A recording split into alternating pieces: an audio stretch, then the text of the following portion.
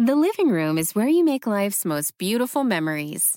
But your sofa shouldn't be the one remembering them. The new life-resistant, high-performance furniture collection from Ashley is designed to withstand all the spills, slip-ups, and muddy paws that come with the best parts of life. Ashley high-performance sofas and recliners are soft, on-trend, and easy to clean. Shop the high-performance furniture in-store or online at ashley.com. Ashley, for the love of home. They say plants like music. Yeah, no, like really, they respond to the vibrations of it, which means that this playlist you're listening to, the plants are too. You know what else plants like? Organic soil from Miracle-Gro. It's made with all the best stuff like wood fiber and compost. Plus, it's OMRI certified organic, which officially means it's made with superior ingredients. And when you give your plants the stuff that makes them happy, they won't judge you on your iffy playlist. Hear that, plants? So go ahead and give them Miracle-Gro. Welcome to The Megyn Kelly Show, your home for open, honest, and provocative conversations.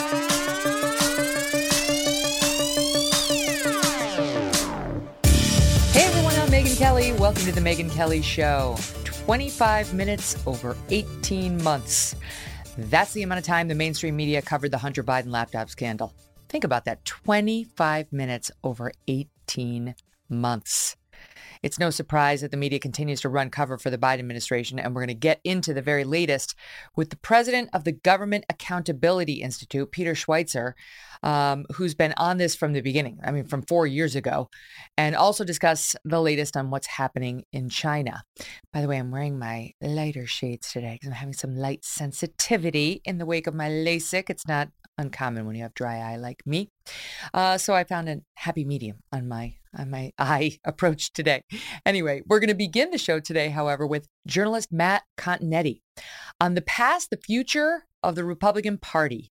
And they're related. And it's actually sort of a roadmap, he argues. If you look at the past, it'll show you where the GOP is going and what to expect. He has literally written the book on the right. His book is called The Right, The 100-Year War for American Conservatism, and it is out as of today. Welcome, Matt. Great to have you here. Thanks for having me, Megyn. It's great to be here. So I love this because we always approach our lives, I think, whether it comes to the COVID pandemic, whether it comes to politics, as if we're the first people to ever be here. Like there's no past from which we can learn. We're just going to have to forge our own path. And yet somebody like you takes the time to actually study, for example, in this case, the history of the GOP. And you say it kind of explains exactly where the GOP is going.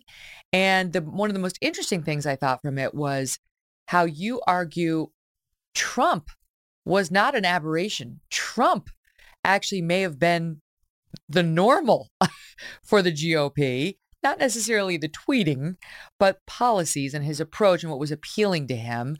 And Ronald Reagan may have been the aberration. So let's just start with that. You look back at 100 years and give us the top line conclusion there. Why did you reach that assertion?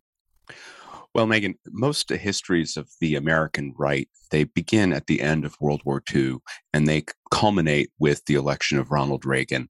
Or sometimes, if they take the tragic view, they have a coda with Barack Obama in 2008.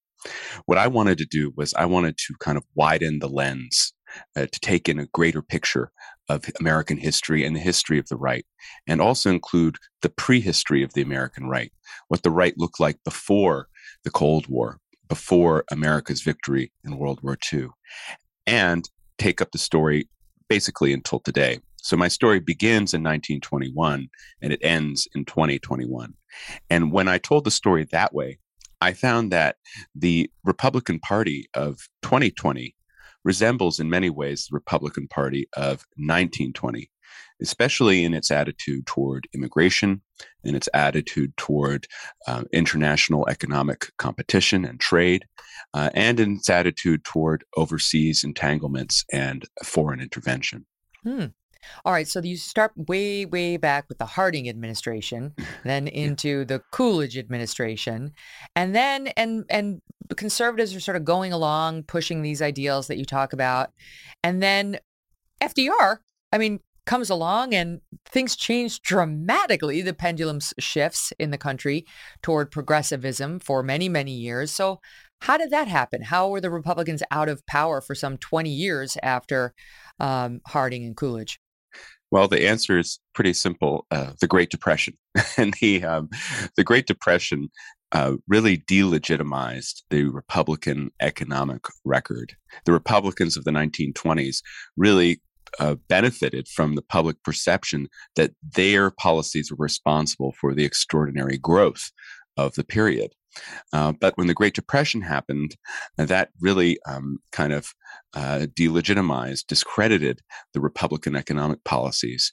And it allowed FDR to fundamentally transform the social contract in the United States and expand the size and scope of the federal government really in a way that America had never known. Mm-hmm. And so the right in the 1930s defines itself in opposition to FDR and his New Deal.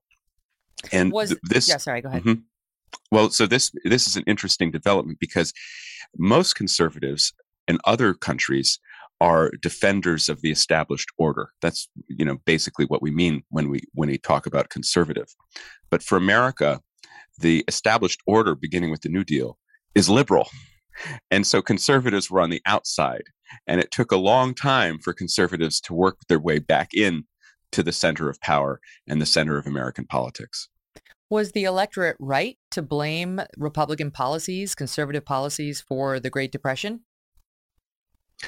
I don't know. I mean, the cause of the Great Depression wasn't necessarily the fault of the banks or the stock market. I think the studies of Milton Friedman, the great libertarian economist, pretty much prove that the Great Depression was worsened by the policies of government, by the policies of the Federal Reserve that led to the credit contraction and the banking crisis and prolonged the Great Depression. For whatever reason, the American electorate thought that FDR was handling the Depression well, not only in his pragmatic attitude of experimentation, but also his personality. One of the lessons of this history that I wrote is that personality counts for a lot in American politics. The quality of candidate matters a lot. In fact, the personality of a candidate probably matters more than his or her policies. And I think that applied to FDR. His charm was evident. He had charisma. He presence. And so the American public invested a lot in him. And then by the end of his presidency, of course, America had entered World War II. And the Japanese attack on Pearl Harbor delegitimized the right's foreign policy of non-intervention and no overseas entanglements in the same way that the Great Depression had delegitimized its economic policy of laissez-faire. So really, by the end of the Second World War, the right is out of power, and it's also on kind of the margins of intellectual and cultural life in the United States. And so there my story starts charting how they got back in and got back into the mainstream. Right. And it's fascinating to talk about William F. Buckley Jr. and National Review and so on. But before we go there, a word on personality of presidents, because there was a piece, it was yesterday, I think, in the New York Times by Charles Blow. I mean, not exactly a conservative guy. And he was talking about Biden's problems and this devastating Quinnipiac poll that shows his approval rating at 33%. Maybe it's an outlier, but as he points out, there have been 4 major national polls released last week, and in 3 of them, Biden has the lowest showing of his presidency. So he's struggling. There's no getting around that for the White House. And it comes on the heels of a Politico interview, as Blow also notes, with Biden's pollster, in which he's very blunt and says there's really no one who would deny this is a really sour environment for Democrats. And Blow is asking the question about what if the issue here is not the messaging, right? Because the White House and the pollster, they all say, we got to do better on the messaging. If we could just get the message out. They said Biden on a 2-city tour to bring the message to the American people. Like, oh, wow. Okay. But he says, what if it's not the messaging, but the messenger? And he makes the point, Charles Blow does, that voters have a void of emotional connection to him, that they can't cheer him on. And if they can't cheer you, they will chide you, and talks about how he's just not resonating even with the people on his side to the point that you were just making, which is even if his people like his policies, and I don't know that they do, they feel nothing for him. Right. And if they felt more strongly about Biden, then perhaps they would kind of overlook some of the awful consequences of his policies. I think one of the more revealing poll results in recent weeks was Gallup asked the public what their concerns are. Of course, the number one is the economy, cost of living, the inflation. It's devastating America. Number two, though, was poor leadership in government. And I think that the electorate has come to a conclusion about Joe Biden, and it is a negative one. And the conclusion really began with our withdrawal from Afghanistan. It's carried on through the mixed messaging on COVID during the Omicron wave. It's gone through the inflation. The public is not giving Biden the benefit of the doubt. And that's because we have to remember why Biden is in the Oval Office. He didn't win the Democratic nomination because he had a grip over a core constituency or was able to have everybody swoon over his words. He won the Democratic nomination basically because Democratic bigwigs realized that he was the only plausible candidate to take on Trump in the general election, that the alternative was Bernie Sanders, and a Sanders nomination might mean a total collapse of the Democrats. And then he won the general election, in my view, mainly because he wasn't Donald Trump, and that it wasn't a mandate he received from the public. It was an anti-mandate. It was, don't be Donald Trump.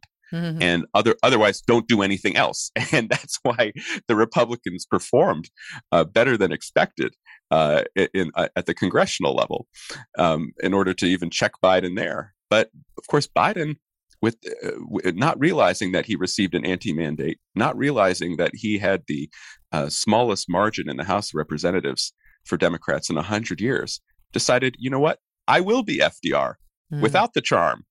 And that has not worked out well for him at all. Right. And not only going hard left on economic policy, but going hard left on social issues, which many believe is why he's seeing such a precipitous drop with Hispanics. Those two issues. Hispanics tend to be more conservative socially, and he hasn't been, and they're getting hit by these pocketbook issues in a way they weren't under the Trump administration. And so, you know, the White House is in a panic. There's no question. They understand what's coming their way in these midterms. And the only real question is, do they lose the Senate and the House, or just the House? And do they even try to pivot? You know, they tried to pivot away from COVID, but do they try to pivot away from anything else? Right now, Matt, they're not. Right now, there's talk in the news today, you've seen it before, of the new plan to bring back, Build Back Better, the $2 trillion additional spending plan that was already rejected because they couldn't get their own party, namely Joe Manchin and Kyrsten Sinema, to sign on to it. And they're going to revive it right now with record inflation. They're going to spend more if their party allows it. Yeah, this is Night of the Living Dead when it comes to legislation. I don't see much of a chance for Build Back Better, precisely as you say, Megan, because of the inflation. That was Joe Biden's main concern in December when he came out against the bill. Inflation has gotten only worse with time. Look, the window is closing on this Democratic majority, and I don't think they really know what to do. And it's because they're so beholden to their progressive left-wing base that they're unable to pivot to the center. You mentioned the Hispanic vote and the realignment of the Hispanic vote, just this epical development in American politics. Another issue there is schools. You know, I think we still haven't internalized the anger and frustration and grief in many cases among American parents because of the way that the schools handled COVID, the way that they continue to handle issues like masking. And then, of course, COVID provided this moment of radical transparency into what is being taught in the schools. And there too, parents are up in arms. So when you think of the education issue, for example, historically, that has been to the benefit of the Democratic Party. Mm-hmm. Not anymore. not anymore. And so too with the economy. Democrats have often benefited from coming into office after a recession, right? And so they take credit for the natural recovery of the economy after a recession. In many ways, that's what Barack Obama did. That's what Bill Clinton did. Biden doesn't have that luxury because of his very policies, because of that stimulus bill he put in place a year ago, despite the warnings of Democratic economists that it would unleash inflation. He did it anyway. The inflation came. And now, not only is education not a Democratic advantage, the economy is no longer a Democratic advantage. And that, I think, spells victory for Republicans in November. Well, something else has happened to the parties in this country over the past 10, 15 years. And that is this shift in who is the party of elites. And I don't know, maybe 15 isn't the number of years. Maybe we go back to Bill Clinton, but you're the expert in this. Where it used to be the Republicans were sort of the Chamber of Commerce party, and they sort of had the working class. They didn't care about the working class, right? It was like they were worried more about the white shoe class and, Wall Street and people who make the money and pay the paychecks. And now that seems to have done a complete 180. Over the course of Bill Clinton's warming up to Wall Street, and then Barack Obama's doubling down on it, not caring at all about the working class and its problems, which led to Trump, and this migration of voters over to the GOP side. And you write about this too, about this internal conflict and also coordination within the Republican Party when it comes to elites versus populists. Can you educate us a bit on that? Well, it's, as you say, a major theme of my book, this competition and sometimes coordination, cooperation between populists and conservative elites, intellectual elites primarily. And it starts really at that moment where the right after World War II is delegitimized, is out of power, doesn't even have a foothold in the Republican Party.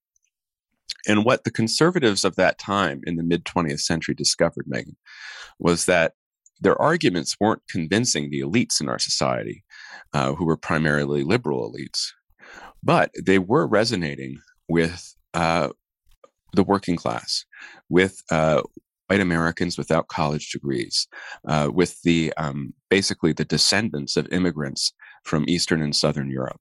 And so when William F. Buckley Jr. runs for mayor of New York City in 1965, he does it in order to knock off the Republican candidate, who was a liberal, a congressman named John Lindsay. He doesn't do that. Instead, what happens is Buckley's votes come from the Democrat.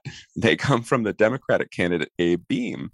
And it's because Buckley's arguments for economic dynamism, for law and order in particular, they resonate most in the outer boroughs of New York, the same places that would go on to put Rudy Giuliani in power in the 1990s. And a place like Staten Island, of course, voted heavily for Donald Trump in 2016 and 2020. So we can see, even in the mid-1960s, that the working class is going to move out of the Democratic column. And this happens with Richard Nixon and his hard hats, right? The construction workers that was one of his most devoted constituencies. It starts with the Reagan Democrats in 1980, and it just carries on through to the point where we have today, where the Republican Party is, I think, a populist party. And it's become a unique situation for conservatives, because conservatives who appreciate populism and its power also need to be able to figure out, well, how can we inject populism with our ideas and our policies in order to address some of those very real concerns that the electorate has today? Yeah. So define populism for the purposes of this discussion. Sure. For me, populism is a confidence in the ability of everyday people to make decisions, and a lack of confidence in what the experts or the elites in our society are saying and doing, and the decisions they make. So that's how I define populism. And when you look at the history of the United States, you find that populism is a feature, not a bug, in American politics. From the original Tea Party to today's Tea Party and the Trump movement, populism has always kind of risen up at moments in American history where elites, are the people in power, are not responding to changing social and economic conditions, or they're responding in the wrong way.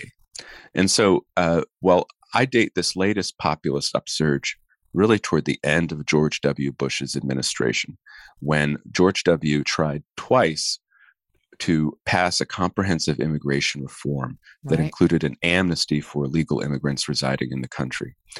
And that, I think, really created a fissure between conservative elites in Washington who were for the Bush bill and for the populist grassroots, which were living through what was happening on the border. And they said that amnesty would only incentivize more border crossings, more law breaking. And that distrust between the populist grassroots and the conservative elites in Washington that began, I think, circa 2006 with the fight over immigration only grew worse over time.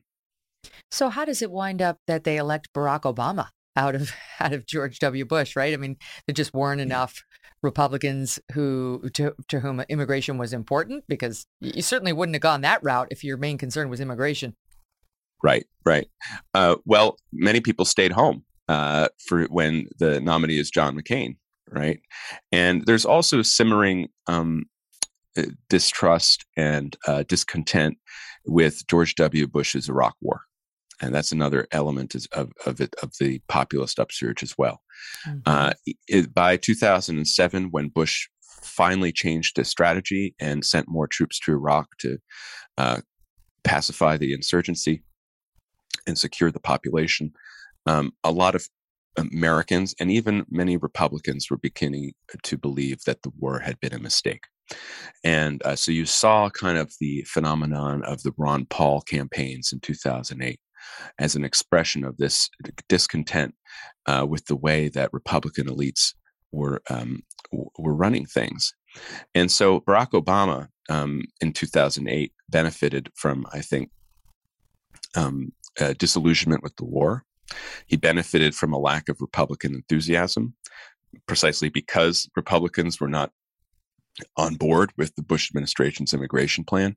And then, of course, he benefited from the financial crisis and Great Recession, which true. The Great Recession had started even earlier, but the financial crisis kicks in September 2008.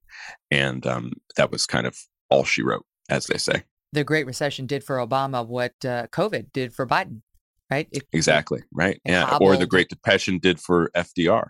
But hobbled the party in power. Exactly. And Obama, though, was able, when he ran for re-election, to say, well, look, unemployment's coming down, things are headed in the right direction, and Mitt Romney's not really in touch with the people. I don't know if Joe Biden will even be in a position where he can make similar arguments in 2024. It is interesting. Remember when there was the big push to draft Chris Christie, and instead it was Romney that year? And everybody's like, oh, he missed his window, which he clearly did miss his window. But one of the things people liked about Chris Christie, this is before Donald Trump, is he's a fighter. He used to yell at the teachers' unions. He didn't let anybody push him around. We weren't used to seeing politicians like that. And he was scrappy. It's from Jersey. Jersey, yeah, I like Jersey. Everybody's known as like a fighter. You don't mess with somebody from Jersey, And my husband always jokes because we spend our summers there, and he's like, you just wanted to buy the property in Jersey so you could make the Jersey jokes. But anyway, my point is everybody loved him, but he missed his window. And I wonder whether in retrospect, he might have gotten it done. He might have beaten Barack Obama, because Mitt Romney was completely the anti-Chris Christie of that year, and the anti-Trump, the elite, religious, corporate raider, perfectly coiffed. If you want to look at Republican elite, look it up in the encyclopedia. There he is. There's Mitt Romney. What do you make of that? I think there's something to it. And I think Romney and his running mate, Paul Ryan, really were the best that the conservative elites in Washington had to offer in 2012. Obviously, they're well-spoken, intelligent, they had plans, they had big ideas, but they failed. And why did they fail? Well, I think primarily it was because Romney did not connect with those working class voters that had been so important to successful Republican coalitions in the past. And in particular, I think of an ad that the Obama campaign used very effectively, which was simply a testimonial from a worker who had been laid off at one of the factories which Romney's company had turned around, right? Basically by laying off people. And it was direct to the camera, and he talked about how devastating that was for him and his family when he was laid off. And in the Rust Belt, an ad like that really went a long way. So Romney couldn't capture that, couldn't connect on that level. And then a second reason is that there was a feeling among many conservatives, and especially the populist grassroots, that Romney was, he played by the rules which had been rigged in the liberals' favor. So, of course, he didn't challenge Candy Crowley during that presidential debate when the CNN anchor who was moderating the debate, Crowley, basically lied about what Barack Obama had said after the Benghazi terrorist attack. Did he call it a terrorist attack? And he got out an act of terror. He got away with saying, him referring to no act of terror will be tolerated was the same as him saying, we've been attacked by terrorists. This is a terrorist attack. It's not the same. Right. And Crowley basically just shut Romney down, and Romney didn't fight back. And so there was this building sense among a lot of conservatives, and especially among the populist grassroots, that they wanted someone who would fight back against these institutions, primarily the media, that they felt were so anti-conservative, that had been captured by the progressives. And so you see how that would attract this group to someone like Donald Trump, who didn't care what anyone thought about anything. And even today, you see how they're attracted to someone like Ron DeSantis, the governor of Florida, because he also is willing to challenge the press, and he's also willing to challenge liberal corporate elites. I mean, look at Disney; he's going up against the House of Mouse, right? So I think there's a lot of conservatives who admire that quality. The question is, though, does that fighting spirit repel some of the voters who are independents and who are more moderates who live in the suburbs, but who are also key to having a Republican victory? You can't have one or the other. It has to be both the populist grassroots and the suburban independent moderates. And pulling off that trick is very difficult. But we do know, we can see, for example, Glenn Youngkin was able to do it in Virginia, of all places. Well, and Trump did it. I mean, Trump did win. In 2016, he was able to, yes. He won independents by about 7 points in 2016, and then he lost them by double digits in 2020. And that's the whole story right there. There's so much. I want to go back to that moment you referenced, mid-60s, and the Republican Party is asking itself, now what? And the birth of National Review and the effort to sort of fight the elite capture of all these institutions, and how the Republicans did. How well did they do? Because that's something obviously Republicans are dealing with today on a mass scale. I don't think you can argue they've captured any of these industries, at least as of 2022. So what happened? And can they be recaptured? More with the guy who has become an expert on all of this, thanks to self-study, tons of reading, and a lifetime devoted to these causes. Recession and inflation are here. Gas, housing, and everyday goods are up, way up. And you want to be ready for any situation. So what would you do if there's no food on the shelf? ARC Heirloom Seeds are here to help. Did you know 99% of seeds sold today can't reproduce? With Heirloom Seeds, you only have to plant once. Then you can grow year after year, giving you and your family stability and security because things are getting crazy out there. Our all-in-one seed kit provides everything you need to grow your own food. This premium seed kit has over 65 varieties, 50,000 seeds in stores for 15 years. You'll also get our exclusive seed guide to make growing a no-brainer. ARC Seed Kits is a family family-owned and operated business and the most trusted name in the nation for over 15 years. Our mandate is to get heirloom seeds into every home in America. Go to ARKSeedKits.com today and get free shipping by entering promo code podcast. That's ARKSeedKits.com, promo code podcast. Get your seeds, get prepared, get growing. ARKSeedKits.com.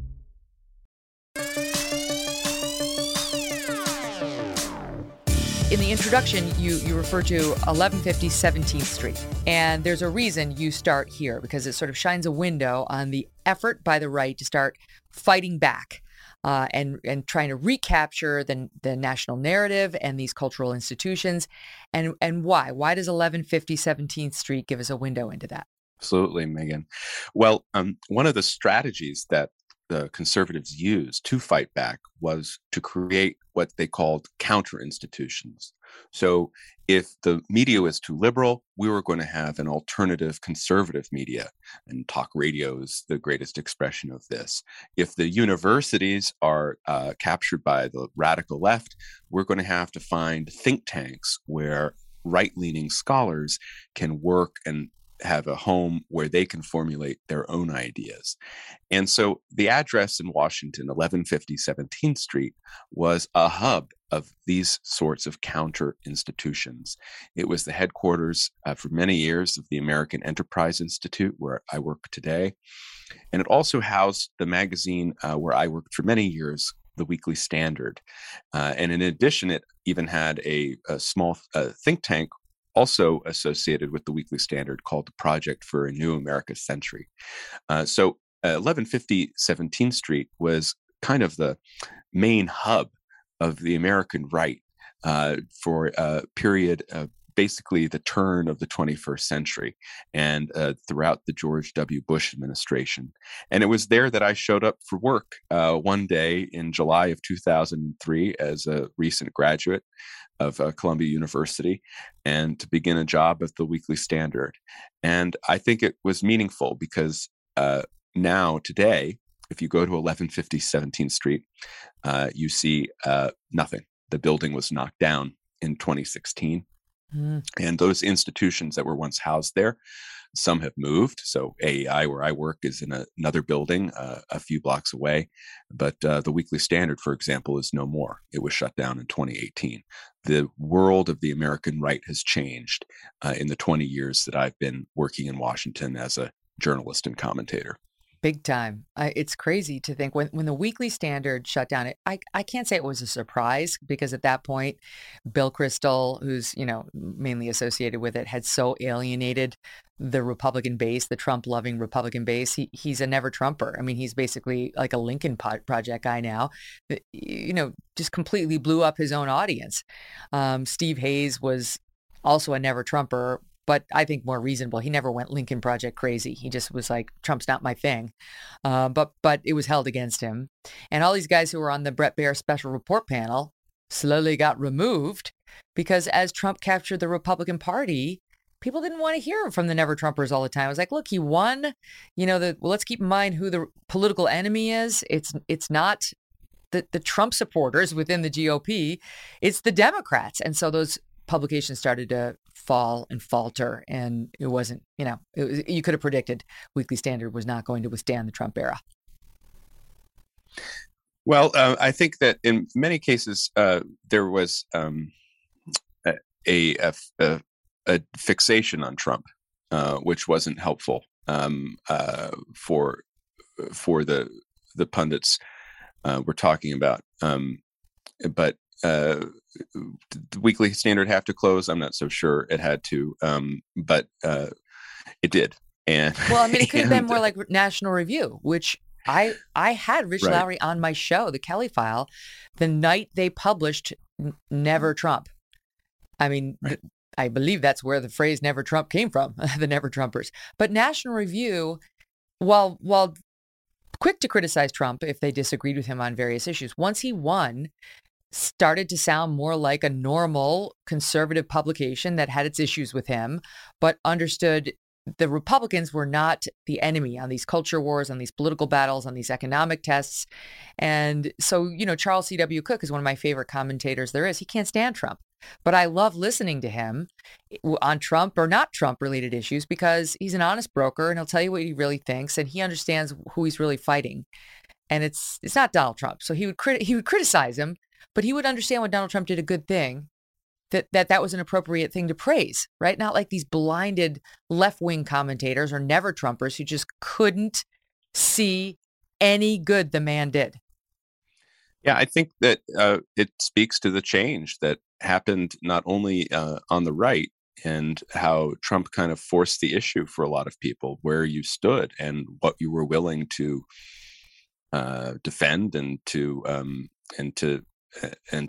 overlook, or to also to say that the goal was the policies and not the personality, and it basically forced a realignment within the Republican Party and the conservative movement, made it much more populist, made it much more based on outsiders. The people who were in the periphery of the conservative movement 25 years ago are now at the center of it, are now in charge of it. And that also coincides with this larger trend we were talking about, which was the return in many ways of the ideas of the old right, of non-intervention, of no overseas entanglements, of insulating the American economy from global economic pressures, especially vis-a-vis China. And of course, in an attitude toward immigration, illegal immigration in particular, that wants to secure the borders. So the American right is a very different place than when I showed up 20 years ago in Washington. And that's one of the reasons that I wrote this book, because I wanted to not that find different out from how the it Coolidge happened. administration, right? Not that different from the Coolidge administration, which we just opened the Harding and Coolidge, which we opened the discussion on, and then you spend time on in the book. So it's interesting. We have been here before, not within our lifetime, but we as a country have seen a Republican Party that looks very much the way it looks now, at least on paper. You asked the following question: is the American right the party of insiders or outsiders? Is the right the elites - the men and women in charge of America's political, economic, social, and cultural institutions? Or is it the people? And I made a note because if that's the definition of the elites, the people who are in charge of our political, economic, social, and cultural institutions, then no, there's no question the right is not the elites, because the right doesn't control any of those. I mean, they've all been ceded to the left. The left has taken over. I mean, it depends on the day, but certainly political institutions today, they control the White House, they control the Congress, they can the House and the Senate. Economic policies being driven by Joe Biden. Social, I mean, name me a social institution that the Republicans control. Cultural, all the university systems, not to mention it's expanded. Media, completely controlled by the left. Sports, not to mention corporate America now, more and more aligning itself with leftist causes. If that's the definition, then the right cannot be the elites, right? Then the American right has to be the party of outsiders / the people. And I think that's where it is right now. I think that's where the right is now. It wasn't always that way. And again, going back to the 1920s, is one difference actually between today and the 1920s is that the right was in charge, and it was self-confident, and it was more than just the people at that time. But when you look at the institutions you mentioned today, for sure, the right is locked out of them. That's not to say that the right is completely powerless. They don't have a majority in Washington, but there are many governors throughout the country, many states. On a state-by-state basis. Yeah. There are alternative media, right? There's podcasts like this. There's the Fox News channel. There are other institutions, but you're right that they are outweighed. The cultural mass is certainly on the progressive left. And so I would just say that this is a situation that the right has faced throughout its history, ever since that New Deal and that transformation of American government. the conservatives have had to find a way. Well, how do we maneuver in this new situation? And there have been many successes. There have also been some failures. I think right now the momentum is with the conservatives. It's with the right, precisely because the larger electorate is encountering the results of progressivism and not liking what they see. I mean, people want to have, to afford their grocery bill. They want to send their kids to good schools, and they want to live in neighborhoods with safe streets. And they don't have any of that now. And so they're going to turn to the out party, which is the Republican Party. And the question then becomes, will Republicans and conservatives have solutions that they will be able to implement and that will effectively address these major concerns of the public? And I worry sometimes that while the right today is very good at capturing the frustration, very good at pointing out what's going wrong, I worry that they're not doing enough work to figure out what they have to do or what they're going to be able to do when they have Congress in, I believe, next year.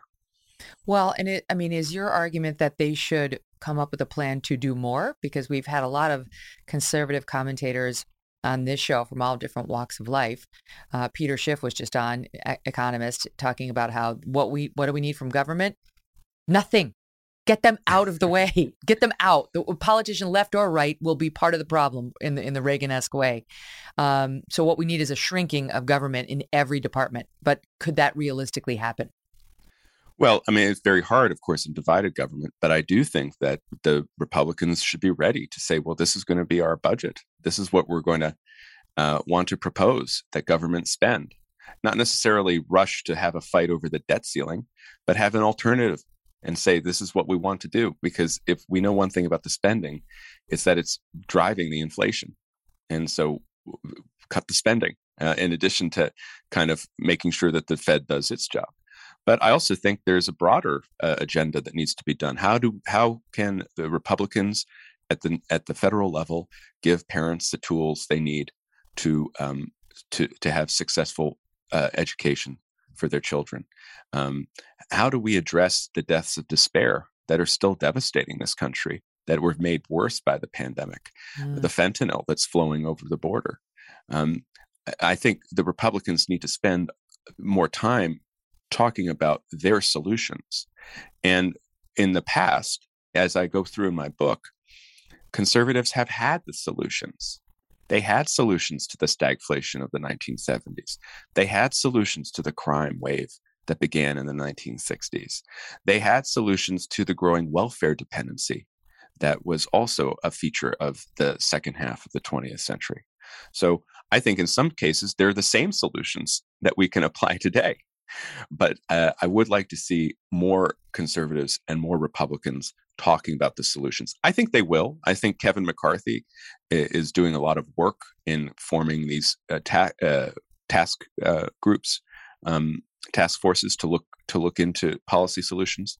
Because if they don't have the solutions, if they don't have an affirmative policy agenda, I think people will get frustrated very quickly, and none of these problems will be solved anytime soon. What does your look back tell you about how the culture wars are likely to play out? You know, right now the left is so focused on identity politics, skin color, gender, sexuality, and so on. And the right is finally starting to push back on it. It's gone so hard left, right? This race essentialism, this radical trans ideology, this forcing kink on 5-year-olds in their classroom as if it's somehow illuminating or beneficial to them in any way. I don't know. I was talking about this with somebody recently. Have we ever gone back? Has the pendulum ever swung hard left only to come back? Or once it edges leftward, are we just stuck there? And, you know, we have dissenters, but that's where we are, for better or for worse. You look around in American society today and just take a look at, let me just take one thing because it's going to make me sound like an old lady, but who cares? Look at the nudity that's acceptable on television or at public events, right? Look at how women walk around dressed these days. I think whether it's the Oscars or just on the street, with literally their butt cheeks hanging out wherever you go. You can't avoid it. I have a little boy. I have 3 little kids, but one's 8. I don't want him seeing that. There's no avoiding. You turn on the Super Bowl, you turn on the Oscars, you turn on anything, you're going to see raunchy. You're going to see somebody smack another actor right across. You're going to see just the lowering of our cultural standards when it comes to class, just a sort of a genteel manner, respect for one's self and others. What have you learned? What if anything, did you learn on that front? Well, I think if we're talking about manners and mores, there hasn't been much success in kind of stopping that lowering of standards that you're discussing. And it's caused a lot of frustration among conservatives over the years. It's caused a lot of disillusionment and even despair about the state of America. And I think that's a danger for the American right, to become so frustrated with the condition of American society that they lose all hope in it. They neglect to see the more positive aspects of America. I think that on the culture wars, it depends on what issues you're talking about. So we discussed manners and mores, and there's no denying, I think, the degradation throughout American society. But if you look at an issue, say abortion, right? Well, the pro-life movement, which began in the aftermath of the Roe decision in 1973, is on the verge of perhaps having a amazing victory. That's very true. Depending on what the Supreme Court rules in the Dobbs case in June. If you look at gun rights, the transformation of the gun debate over the last 30 years, much less 60 years, is remarkable. Americans are much more protective of their Second Amendment rights, whether it's concealed carry or constitutional carry, we offer much more liberty to gun owners than we have before. If we think of the role of affirmative action, here too, there's the potential for a Supreme Court case in the next term to really roll back affirmative action. So I do think that there are some green shoots, but I do think that there are also signs of decay and things to be worried about. I worry about the collapse in religious attendance and religious affiliation. I want to see that come back, and I worry that it might not for a long time. One thing I do take from my history is that Ecclesiastes is right. There's nothing new under the sun. And you can find precedent for almost every fight we're having in America today. You can find precedent for various situations and conditions in America today. And on one hand, that means that we don't make much progress. But I'm a conservative and I don't really believe in progress anyway. On the other hand, it means that we've been here before and we've gotten through it and we'll get through it again because this is the United States of America. And what I worry so much about is parts of the right losing the faith in the United States of America and its Constitution and its political principles. And I think that's what we need to anchor conservatives and the right now and forever. Matt, thank you so much. Well said, well written. I'm so glad you wrote this book. It would make a great gift to yourself or to somebody else. I got it just for myself, and I recommend you do the same. It's called The Right, and it's out today. Matt Continetti, all the best. Thank you. Coming up, the latest on the Hunter Biden investigation. Will it reach the White House? The man who's been on this from the start, Peter Schweizer, is here next. Recession and inflation are here. Gas, housing, and everyday goods are up, way up. And you want to be ready for any situation. So what would you do if there's no food on the shelf? ARC Heirloom Seeds are here to help. Did you know 99% of seeds sold today can't reproduce? With Heirloom Seeds, you only have to plant once. Then you can grow year after year, giving you and your family stability and security because things are getting crazy out there. Our all-in-one seed kit provides everything you need to grow your own food. This premium seed kit has over 65 varieties, 50,000 seeds, and stores for 15 years. You'll also get our exclusive seed guide to make growing a no-brainer. ARC Seed Kits is a family-owned and operated business and the most trusted name in the nation for over 15 years. Our mandate is to get heirloom seeds into every home in America. Go to arcseedkits.com today and get free shipping by entering promo code podcast. That's ARKseedkits.com, promo code podcast. Get your seeds, get prepared, get growing. arcseedkits.com. Since 2018, author Peter Schweizer has been looking into the Biden family's overseas business deals. Can you imagine what a morass that has been? And his fortitude to even take it on, never mind actually understand it. No one knows more about these investigations or explains them better than Peter. Not Ron Johnson, not Chuck Grassley, no one. Peter firmly believes that criminal charges are heading Hunter's way. Peter's president of the Government Accountability Institute and author of Red-Handed, How American Elites Get Right, Helping China Win. Welcome, Peter. Great to have you here. Great to be with you, Megan. Thanks so much for having me. Okay, so I really enjoy your podcast and listening to you, and you are very good at explaining such a dense subject matter. It's like, I don't know how you've done it for years. And I heard you joking recently that, the good news is 4 years after you got onto this, the mainstream media has finally come along. So maybe 4 years from now, they'll finally come along on China, right? Which is what you wrote your other book on. We could always hope, Megan, right? We could always hope. Yes, hope springs eternal. So I think one of the fascinating things you've been talking about lately is, because I had Ron Johnson on the show, Senator Ron Johnson of Wisconsin, and I'm like, let's talk about the evidence that Joe Biden's tied to any of this. And it was pretty weak sauce. It was mostly opinion. He gave a few things. You're, I think, a lot stronger on the specifics. I'm a lawyer. I don't want opinion. I don't want rhetoric. Show me actual evidence that he knew about any of Hunter's dealings or benefited from it. And that's where you come in. But let me just start with a broader picture, because I know you do believe, given the New York Times reporting on this finally, the Washington Post finally coming on board, that they did that for a very good reason. And what is that reason? Yeah, I think the reason is that Team Biden wants to get ahead of the story. Think about it, Megan. We first started reporting on this in 2018, and the Biden team has ignored this story from the beginning, and they've obscured it, or they've said that first there were no deals, then they said there were deals, but Hunter made no money. Then they said that Hunter didn't talk to his dad about it. Then they shifted to, well, his dad didn't make any money on it.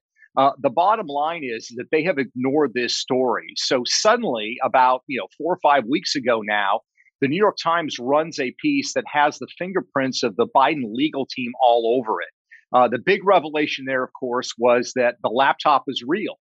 They admitted and acknowledged that. But if you read the story is all framed in the context of, yes, he didn't pay his taxes. Yes, there are these other legal concerns, but, Hunter has paid back the taxes that he owed, and judges usually don't send people to jail for a very long time if they've paid their back taxes. That, to me, all stinks of just getting ahead of the story. They're commenting on it. They're working with the New York Times on it, and they're trying to frame it now. The fallback position is that Hunter may have done some illegal things, including failing to pay millions of dollars in taxes, but it's going to be okay because they are messaging it accordingly. So that, to me, is squarely evidence that they are very concerned that Hunter is, in fact, going to be indicted on some of these charges. Much better for them if they're like, he's just like you. He may not have paid every dollar owed in tax, but don't we all hate the IRS? And look, he made good on it, so move along. And you've been arguing that's not the story at all. That is a head fake. Yep. And we'll get into why you say it matters so much more than whether he paid his damn taxes or not. Let me just show the audience the evidence of what you just said. Joe Biden's evolving story on his son's overseas roles. And people should keep in mind, they did not just take place when Joe Biden was, quote, a private citizen in between the vice presidency and the presidency. A lot of the China stuff goes back, and Ukraine too, to when he was the sitting vice president. And if the mainstream media would do its job and cover this, everyone would know this. But let's just talk about his evolving story, because there was Biden in 2019, Joe Biden in 2019, claiming, despite the fact that he had a 12 to 16 hour ride over to Asia, to China with his son on Air Force Two. Like, what did they talk about? Oh, have you seen the new whatever Avengers movie? No, he said he's never discussed Hunter's business dealings overseas. Never. Okay, he said that in 2019. Here it is. Mr. Vice President, how many times have you ever spoken to your son about his overseas business dealings? I've never spoken to my son about his overseas business dealings. I have never discussed with my son or my brother or anyone else anything having to do with their businesses, period. Do you stand by your statement that you did not discuss any of your son's overseas business dealings? Yes, I stand by that statement. Honestly, Peter, it's like they were sitting next to each other on Air Force Two, and he's like, "What are you doing here? What, Hunter? Who let you on board? Why are you coming?" Right.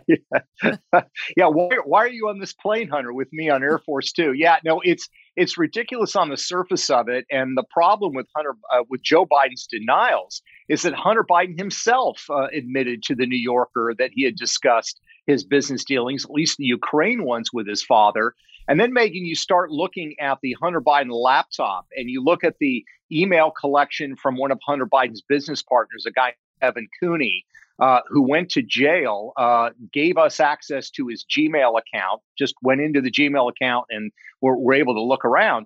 And you find that there are numerous examples of Joe Biden as vice president of the United States at the time meeting with Hunter Biden's business partners. And so the question is, Megan, Hunter Biden shows up in the White House with these foreign nationals from China or from Ukraine, and his father doesn't ask them who they are or why they're there. I mean, it's absurd. It's patently absurd. And this is part of the problem, I think, is that the media was not on this story. Joe Biden continually, I hate to use it, but it's true. He continually lied about the relationships that his son had and the fact that he did not discuss them with his son. And now we're at a point where the media is trying to play catch up, but the sitting president of the United States does have these entanglements. His family has these financial entanglements that include some, very troublesome figures in China and elsewhere. Like, everybody is a troublesome figure. You've talked about that and written about that too. Everyone around Hunter Biden is a troublesome figure. I know you guys played on your podcast the game Criminal or Spy, right? Was that it? Criminal or Spy? Right. Exactly. And yeah, but you look at the China deals and think about this in the context of the Cold War, Megan. I'm certainly old enough to remember the Cold War. And imagine if Jimmy Carter's family or Ronald Reagan's family had done business deals with Russian businessmen linked to the KGB. There'd be alarm bells going off everywhere. If you look at the deals that we know that Hunter Biden and the Biden family got based on the laptop, based on the material that Senator Johnson's committee got from the Treasury Department, where it shows the actual transference of money, you're looking at $31 million. But the real troublesome factor is not just the money. Who made those deals happen? Or as my kids would say, who made it rain for the Bidens in China? And it becomes very clear these were not just random deals that Hunter stumbled on in Shanghai or Beijing. There are four businessmen that feature prominently in the email. And when you look at those businessmen, who they are, you look at public source information in China, in Hong Kong, and in the United States, you find out that all four of those businessmen in China who made the Biden deals happen have links to the highest levels of Chinese intelligence. That's not a random act. That indicates to me that this was an effort by Beijing in what they call elite capture. They're trying to forge these financial bonds with prominent American politicians, including the Bidens. And once they form that bond, it gives them leverage. And those politicians end up doing a lot of things that Beijing wants because of that leverage. Okay, so we're going to get into all that because it's fascinating. But before we leave the Joe Biden denials, lies, as you say, I've never discussed the Hunter business deals. No one believes that. Then flash forward to one of the 2020 debates. And he couldn't even get his messaging straight there. First, he claimed it had changed from I've never discussed it to, well, I have never taken a penny. Look at me. I'm fine. I'm clean. Here's that soundbite 4. I have not taken a penny from any foreign source ever in my life. I have not taken a single penny from any country whatsoever. Okay, so then we went back to see, well, what did he say about Hunter? And the lies continued. Listen to what he said about Hunter, 2020 debate. My son has not made money in terms of this thing about, what are you talking about? China. I have not had it. The only guy made money from China is this guy. He's the only one. Nobody else has made money from China. My son has not made money from China. Let's start with that one. Yeah, the money doesn't lie. This is, I think, the importance of what Senator Johnson's committee did, because he has subpoena power and he used it. And by the way, he deserves a lot of credit. This is kind of a thankless job in D.C.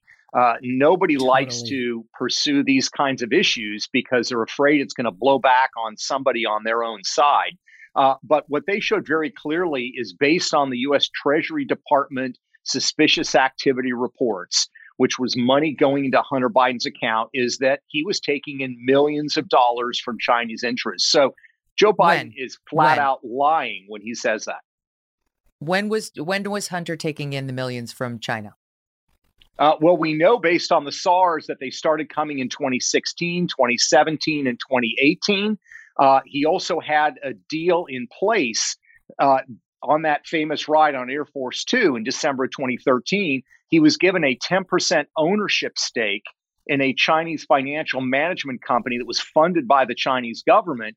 We know that stake was worth $20 million. Now, he sold that stake in 2021 after his father became president, but that's him receiving money in compensation as well. And here's the other thing, Megan. When Joe Biden says, I've never taken a dime of foreign money, in a legal way, that's technically true, but he's also being deceptive here because what the emails show is that Hunter Biden was taking foreign money and Hunter Biden was paying some of his father's bills while he was vice president of the United States. He was paying some monthly bills and he was also paying for things like renovations on his home in Delaware. So he may not have directly taken foreign money, but he was a beneficiary, a direct beneficiary of foreign money that his son was receiving while he was vice president of the United States. So this is fascinating because you gleaned that, yes, in part from what Ron Johnson got, but also from the laptop in which the press had absolutely no interest other than to tell us to look away,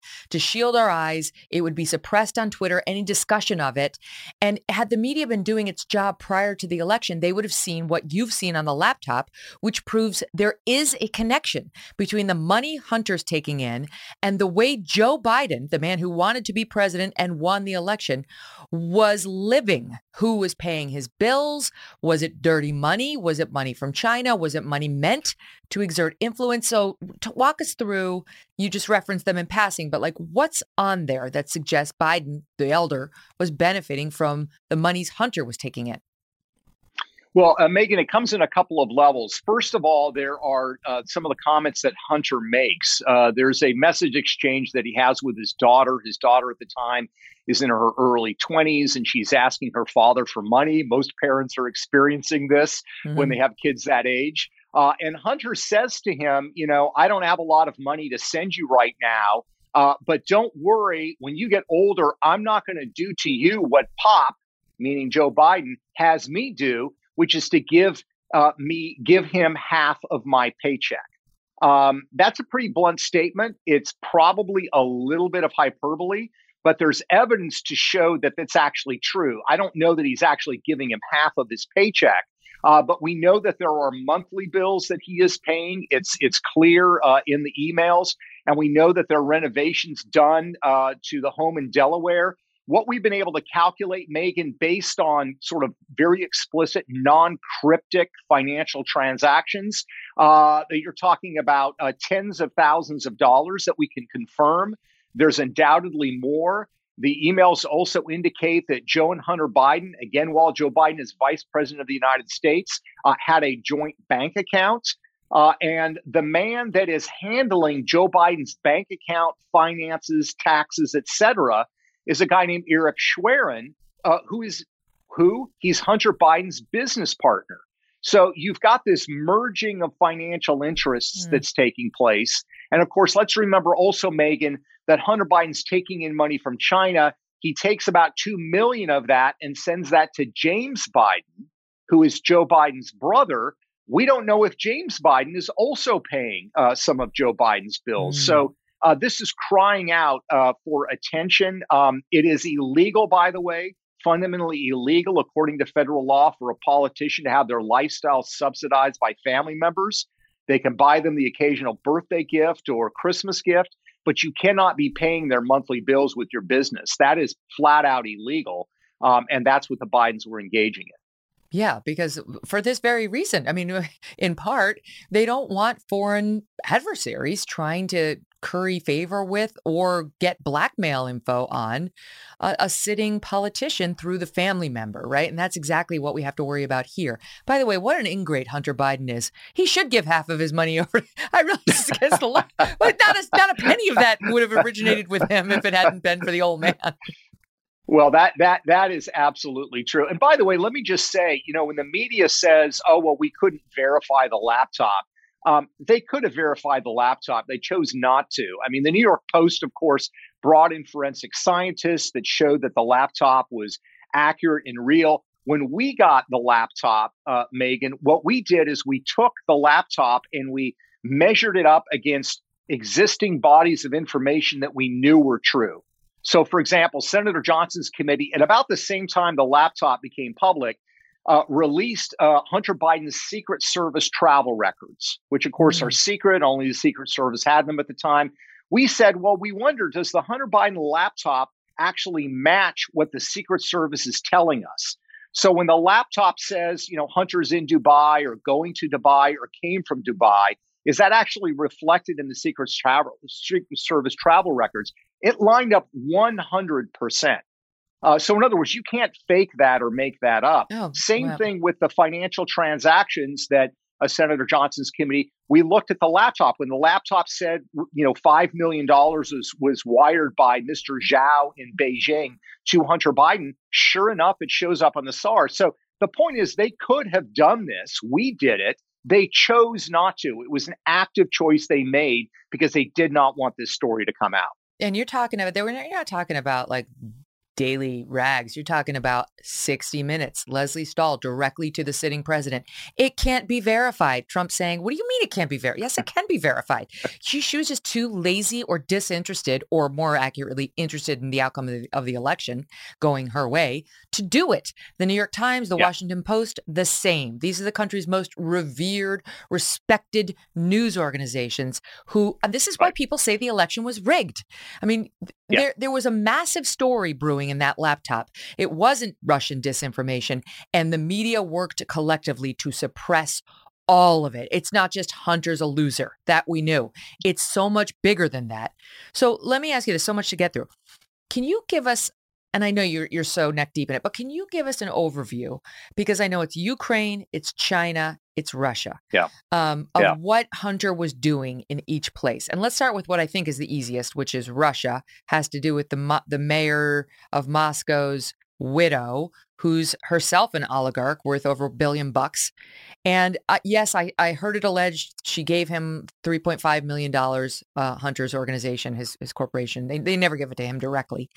And then they denied that, the Biden team denied that, but that appears to be true.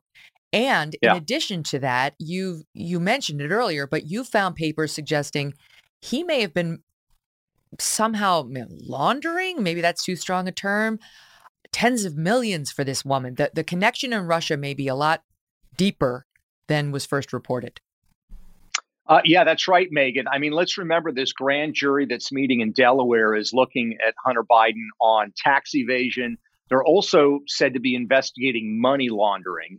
And this is very interesting because if you look at the trial of Hunter Biden's business partner, Devin Archer, that was held in 2016, there was a lot of corporate records and information that came out from that trial. We had a researcher there that pulled all those records. And one of the things that shows is this company, Burnham Asset Management, that Hunter Biden and Devin Archer co-founded together. This is where the $3.5 million was wired by Yelena Baturina. Yelena Baturina is the ex-wife of the former mayor of Moscow. Our State Department under Barack Obama declared that she has links to organized crime. So, I mean, this is not, a typical ordinary businesswoman. But these records in the court trial according to Burnham, you have Devon Archer saying that they are handling, in his words, handling hundreds of millions of dollars for Yelena Baturina. That's in the corporate records. Now, is he lying? I mean, we don't know, but these are the corporate records of the company. We also know, as it relates to Russia, in the emails that Hunter Biden was seeking to do business with other pro-Putin oligarchs. Oleg Deripaska, he reached out to him and say, hey, we would love to do business together. So the point is, and I try to make this point rich large, when Team Biden says, well, Hunter is an international businessman, he's not doing business in London or Tokyo or Seoul, South Korea. He is going to the most corrupt, far reaches of the planet, where, by the way, his father has enormous sway on foreign policy, places like Russia, Ukraine, and China. And let's remember, under Barack Obama, President Obama anointed explicitly and publicly Joe Biden as the point person on U.S. policy towards Ukraine and China. That is not a coincidence. And before we get to the dealings in Ukraine and China, there's a reason for that. There's a reason why Hunter was suddenly a cause celeb in Ukraine, in Russia, in China. And I've heard you make this point, too, that there are a lot of legitimate business deals to be had with foreign companies and with foreign executives from foreign countries. However, there's a reason that all of the ones Hunter was involved in were so sketchy. What is it? Yeah, they're so sketchy because they are either linked to organized crime, corrupt foreign oligarchs, or foreign intelligence services. And all you have to look at, Megan, is, again, they're people, American businessmen go around the world. They're doing deals all the time. They bring something to the table. Hunter Biden and the Biden family brings nothing to the table other than Joe Biden and Joe Biden's position of political power. So in these emails, whether it's Ukraine, China, or Russia, you never see a discussion of, frankly, legitimate business services that they're going to provide. They're not bringing any expertise. They're not bringing any of their own capital to these deals. They're basically taking this foreign money and talking about the fact that Joe Biden is at some time vice president of the United States, or maybe president of the United States at some future time. So what they're selling is Joe Biden. Exactly right. Because you can get legitimate access if you're, some respected foreign bank through the front door. You don't have to go through the back door. You don't have to deal with Hunter Biden, the loser kid, who everybody knew is addicted to drugs and prostitutes and all sorts of problems. They did that because that was a potential opening to get access to, quote, the big guy, and then even better, possibly, to get financial leverage over the big guy. What a dream for the Chinese if you can get the son taking your money and then giving it to the dad. That's a dream while he's the sitting vice president or possibly about to run for president, which is in fact what happened, that he was doing this stuff while he was gearing up to run for president, and then he would win. So we need to know what leverage, if any, do they have over him? Yeah, they have enormous leverage. And part of that is because we know several things about Hunter's relationship with his dad. One is they're very close. And I think that's very admirable in a lot of respects. But that means Joe Biden really cares about his son and his reputation and his standing. That's part of where the leverage comes from for Beijing. The second part of it is that Joe and Hunter Biden are very close in terms of how they spend time together. Hunter Biden was on Air Force Two a lot when Joe Biden was vice president of the United States. He showed up at critical times. They discussed things in the laptop in a very detailed and intimate level. That's another form of leverage. And the third form of leverage is these deals stink and they look shady. People are wiring money to Hunter Biden. There's one individual that sends $5 million to one of Hunter's businesses. And the entire email exchange is Hunter's business partners saying he doesn't want to do deals with us. He only wants to do deals with you and with your family.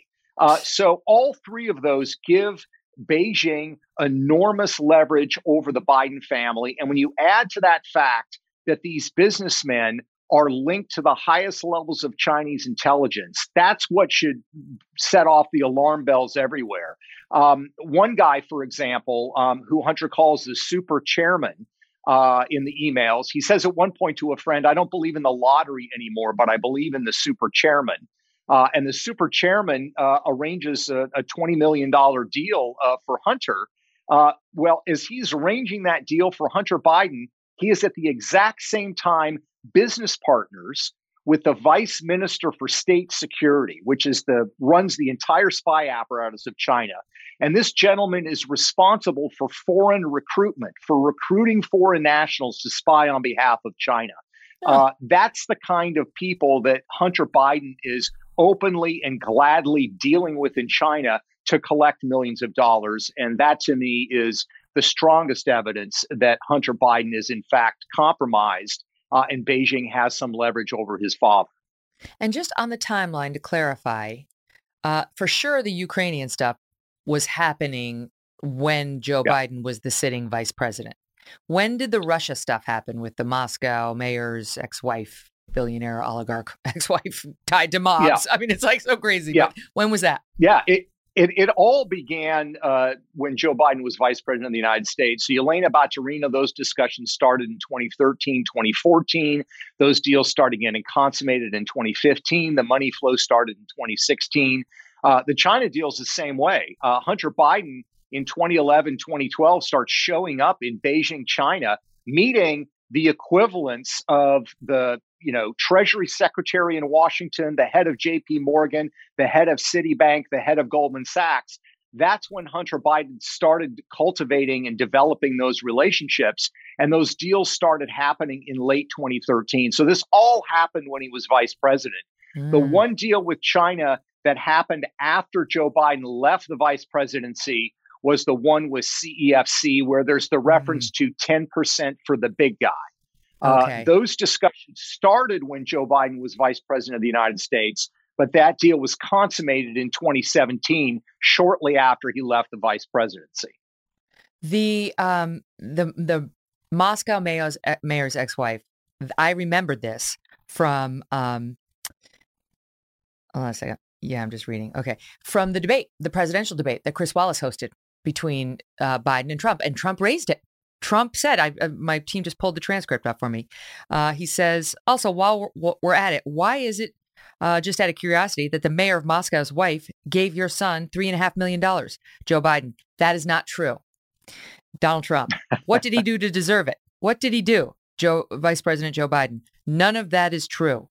And there's Chris Wallace jumping in, telling Trump to let Biden answer the other question, the back and forth and so on, and not trying to get an answer to that question. Wouldn't that have been nice?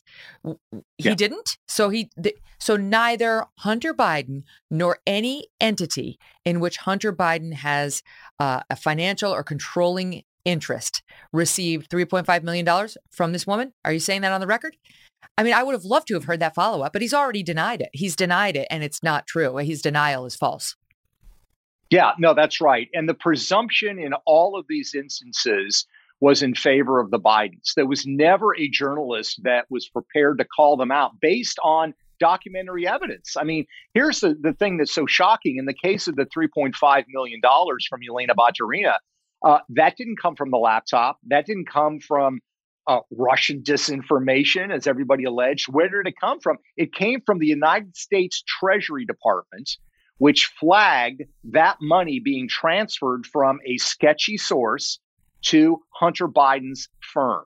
And the reason it was flagged, it was a suspicious activity report, is precisely because this foreign money source is deemed to be either linked to organized crime, linked to some sort of criminal activity, or to be highly questionable of some nature.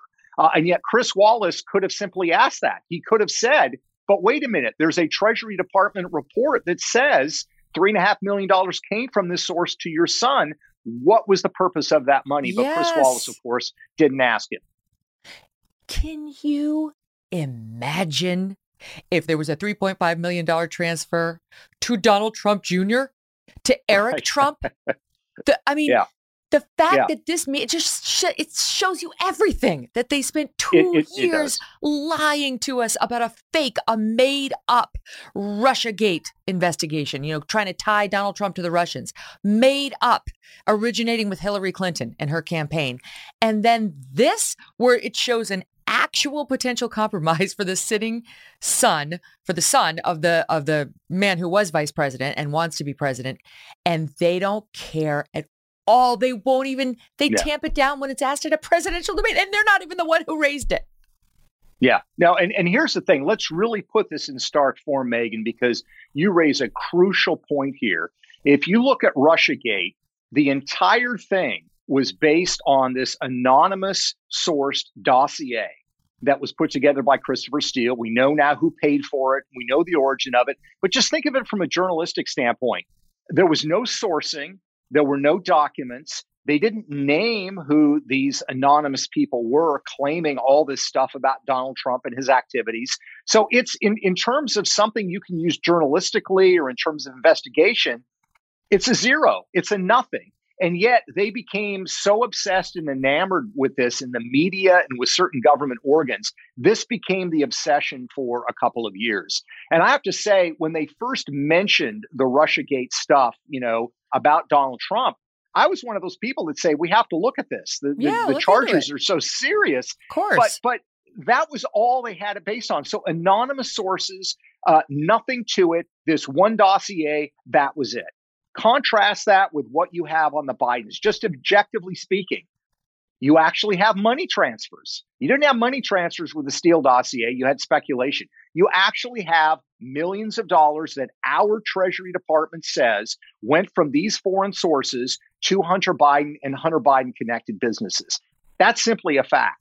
You've got laptops that indicate conversations, off the book meetings set up with Hunter Biden business partners with his father. You didn't have any of that with the Steele dossier. So it's overwhelming how it was tilted in one side, but they embraced one that had no evidence and they reject the other one that has all kinds of granular evidence. The dereliction is so patent and it matters. It does matter.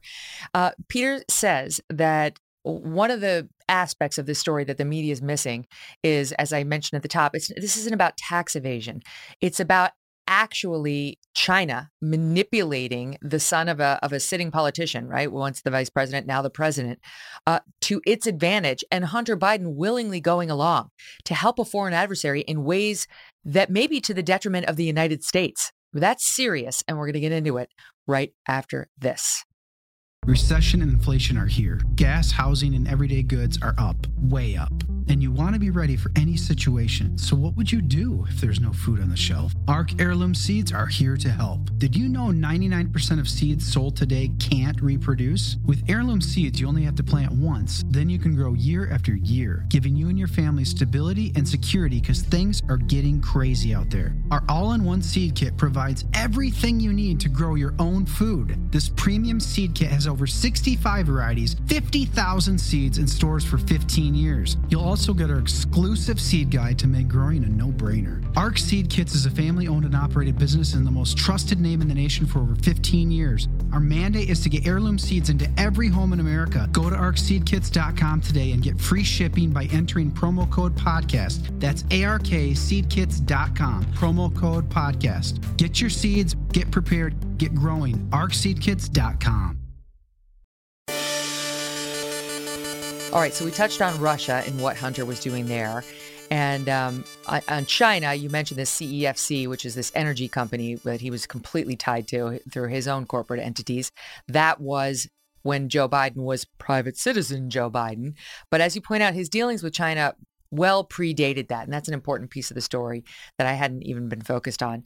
So can you give us an overview of just how tied Hunter Biden was to China outside of the CEFC thing where, everybody involved is has either been disappeared or has been charged, including on his side. I mean, the Chinese officials are no longer around. His side, people have gone to jail. It's the height of sketch, or as my 11-year-old daughter would say, sussy baka. It's sussy baka Peter. Yeah, she needs to be doing an analysis. I think that's a pretty good assessment of what's going on here. Yeah, I mean, Hunter Biden's dealings in China began in 2011, 2012.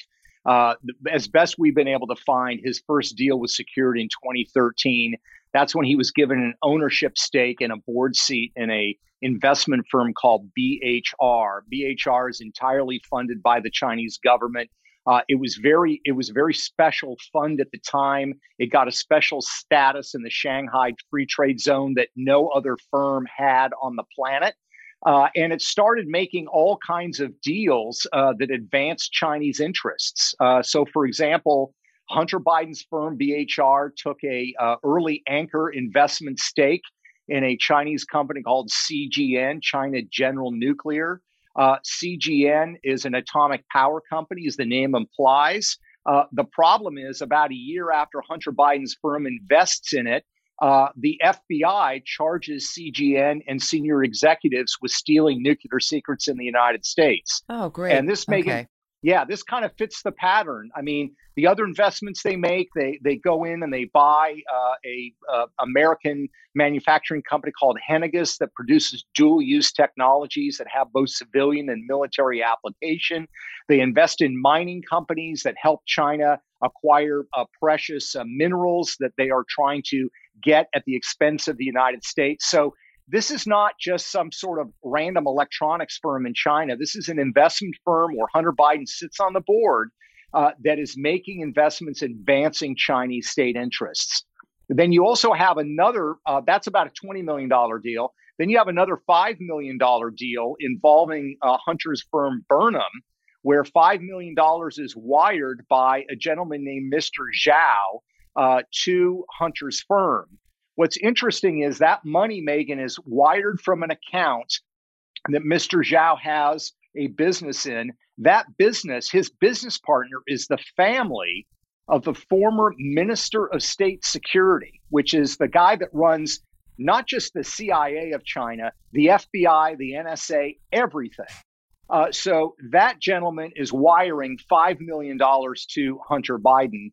And those are the beginning of the China deals that Hunter Biden secures in Beijing. And as we've seen, some of that money is being used to subsidize his father's lifestyle while he's vice president of the United States. Right. And I mean, we saw the email later when Joe Biden is, quote, private citizen Joe Biden, but he's about to run for president, 10% to the big guy. But even back then, you know, you referenced the email to his daughter. I've been paying half my salary to the dad.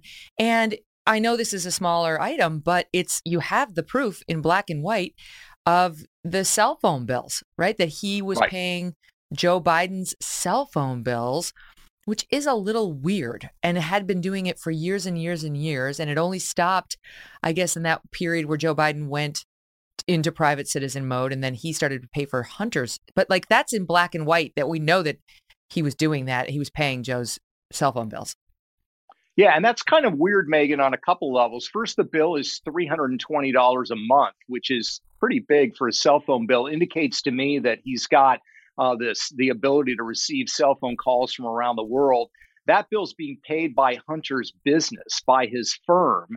And you have to ask the question, why does the vice president of the United States need a separate phone that is funded by his son's business? And to my mind, it's probably because that was their direct means of communication. And we know based on the laptops that there were meetings, that Joe Biden had meetings in the Obama White House with business people that Hunter was either doing business with or Hunter wanted to do business with. These were individuals from Ukraine and also from China, that those individuals say they met with Joe Biden in the White House. But when you look at the official White House visitor logs, those meetings don't show up. So they were making efforts to have off the books meetings in the White House with Hunter Biden's business partners. That reeks of cover up, if you ask me.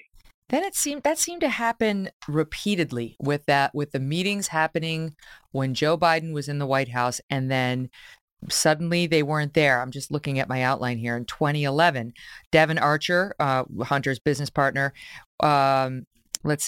was able, or Hunter, Devin or Hunter, able to deliver 30 members of the Chinese Entrepreneurs Club, and they visited the White House on November 14th, 2011, according to White House visitor logs. But these logs fail to disclose precisely with whom those Chinese entrepreneurs met. Joe Biden himself, right? This is from you. Then we get,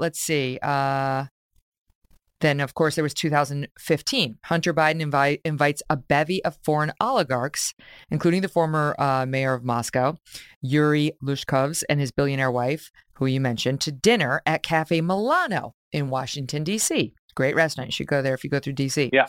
The Russians did not wind up attending, but others, oligarchs from Kazakh did, and the Ukrainians did, and they were able to meet with Vice President Joe Biden in the secluded garden room. You go on to say, as with other meetings with Hunter Biden's foreign business associates, Joe Biden conveniently did not disclose the garden room meeting on his official schedule, and on it goes. So it's, and then when caught, because he was caught, and this doesn't even touch on the Ukrainian Burisma visit to the White House, which he also didn't put in the White House visitor log, Joe Biden. And when caught, the White House just said, "Oh, we don't know about that meeting. That wasn't in the log." So they've been lying to us. They're gaslighting us. Yeah, they really are. And, honestly, you have to kind of wonder, Megan, I mean, you've been in journalism for a long time. You know a lot of people in journalism. It's kind of a horrible case of kind of spousal abuse where the Bidens keep continuously lying and abusing the media. And you wonder, when are they going to kind of stand up and say, we're tired of this. We're tired of them making us look like fools, lying to us, changing their stories. And we just kind of happily go along. I do feel like it's maybe starting to turn a little bit. And I think part of that is because the New York Times is now proclaimed from on high the laptop is real, even though it's been known for a couple of years. But I also think within the Democratic Party establishment, and let's face it, a lot of these media figures have at least social relationships with people in the Democratic Party establishment. I think there's increasing acceptance of the fact that Joe Biden is weighing down the Democratic Party, weighing down the ticket. He's probably not going to be the guy at the top of the ticket in 2024. And I think there are moves to basically jettison him, to kick him to the side. You think so? And that's why I think, yes, I do. I really think you're going to start seeing that. His polling numbers are horrible. Wait, but let me ask you about it. Okay, because I was asked about this recently by my pal Dan Wooten over on GB News. And there was a think piece about whether this is all really an effort to get rid of him because he's terrible in terms of the polls. Like with 33% approval rating, you don't win re-election at that. Right. But I didn't believe it. I didn't believe that this is an effort by, the Times and the Post to start laying the groundwork to get rid of him because, and I've heard you talk about this too, the pieces were puff pieces for him. It was like, let's break this so we can be on record with a laptop because we know an indictment's coming, but in the gentlest way possible for Joe Biden. And both of them bent over backwards saying no connection to Joe Biden, no benefit to him. Just as the loser son. And that's my word. Right. I didn't say that. But, and like you pointed out before, it's tax evasion. So I was like, it doesn't read to me like the beginning of a let's oust Joe Biden campaign. It reads to me like Joe Biden's using the media to distance himself from his son's nefarious dealings because they all know an indictment's likely to come. Yeah, I mean, you certainly could be right about that. The stories have not been harsh. They've not been critical, but they're starting to actually cover them. I mean, you had the Washington Post run the story on, shocking revelation, the Biden's link to Chinese energy deal. They ran this a couple of weeks ago, even though the New York Post had run that story in 2020. There starts to be a sort of circling and understanding that there's probably going to be some issues here. And I think a lot of it's going to come down, Megan, to what happens with this grand jury. I still think one of the great things about our system, and there are many, is the fact that we have a jury of our peers. And there is a group of regular Americans in Delaware who have been hearing all of this material involving Hunter Biden and the Biden family. And we know based on some leaked information that the jurors asked at one point who actually is the big guy in these emails. So it's going to be very interesting to see what this grand jury comes back with. They're going to make a recommendation. And then the prosecutor is going to decide in consultation with the Department of Justice, and we know how political that is. But if the grand jury were to come back and say, we see tax evasion, we see money laundering, we see political corruption, and or we see that he failed to file as a foreign agent, he's doing all of these lobbying-like activities. That's what they got Manafort on. Exactly what they got Manafort on. If the grand jury comes back with that, it's going to be really hard to squeeze that toothpaste back in the tube. Merrick Garland's going to have, I think, a real hard time justifying, copping some deal with Hunter Biden. So we'll see. But I have a lot of faith in our judicial system and with the grit and the common sense of average Americans. And it's going to be interesting to see what this grand jury has to say. Mm-hmm. Well, Joe Biden couldn't put an end to this prosecution being done, not prosecution, but investigation right now before the grand jury being done by this U.S. attorney in Delaware, because it would have made him look terrible. I mean, it would have been shocking for him to pull this guy. And so now he's going to be stuck with the result, because we're going to find out one way or the other. It's been going on for a long time, but we are going to find out one way or the other what the guy's conclusions are. We haven't yet touched on Ukraine. I've been dying to ask you a question. Yeah. We now know that Hunter was getting $50,000 a month from Burisma. He had no oil and gas expertise, but that was the kind of company on whose board he was sitting. And I know others have made the link. I've heard you make the link about then Joe Biden goes and fires this prosecutor who's looking into Burisma, among other corporations, and says it's because this guy's bad and we don't believe he's going to clean up anything. We think he's corrupt.